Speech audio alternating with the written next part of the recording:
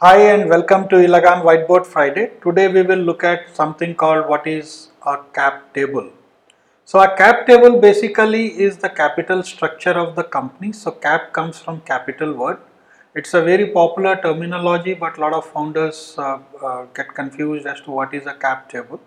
So basically it consists of the capital structure broken into the complete details like who holds what.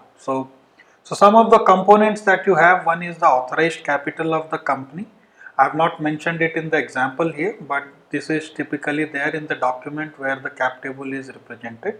So you give what is the authorized capital, how much capital is issued, then you also give the breakup of each shareholder holds how much equity based on the instrument type. So for example, if somebody is holding a Series A shares or Series B shares or equity share or a CCD. So CCDs are also represented in the cap table. So that's what it is. We'll look at a small example here. Basically, the first consists of the column number 2, the name of the each shareholder, or whether it's, so I've just depicted it like founder 1, 2, but it has to come the actual names. Then the absolute number of shares that they hold as on date. So cap table is always on a specific date. The latest cap table that shows the percentage holding and stuff. So you have to give the absolute number of equity shares or any other category of shares or debenture that is being held by that person.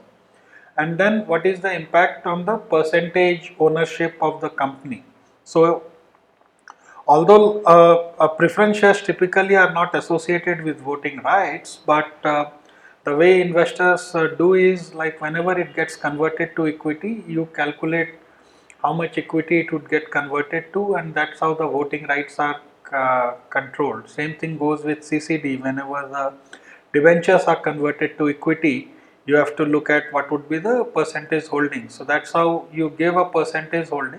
So that shows how much the founders collectively control, how the investors are, how much.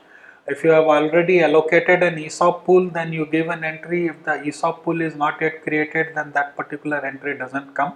But at any point of time, that shows you the 100% holding of the company to go. So that's what is a cap table. That's it in this video.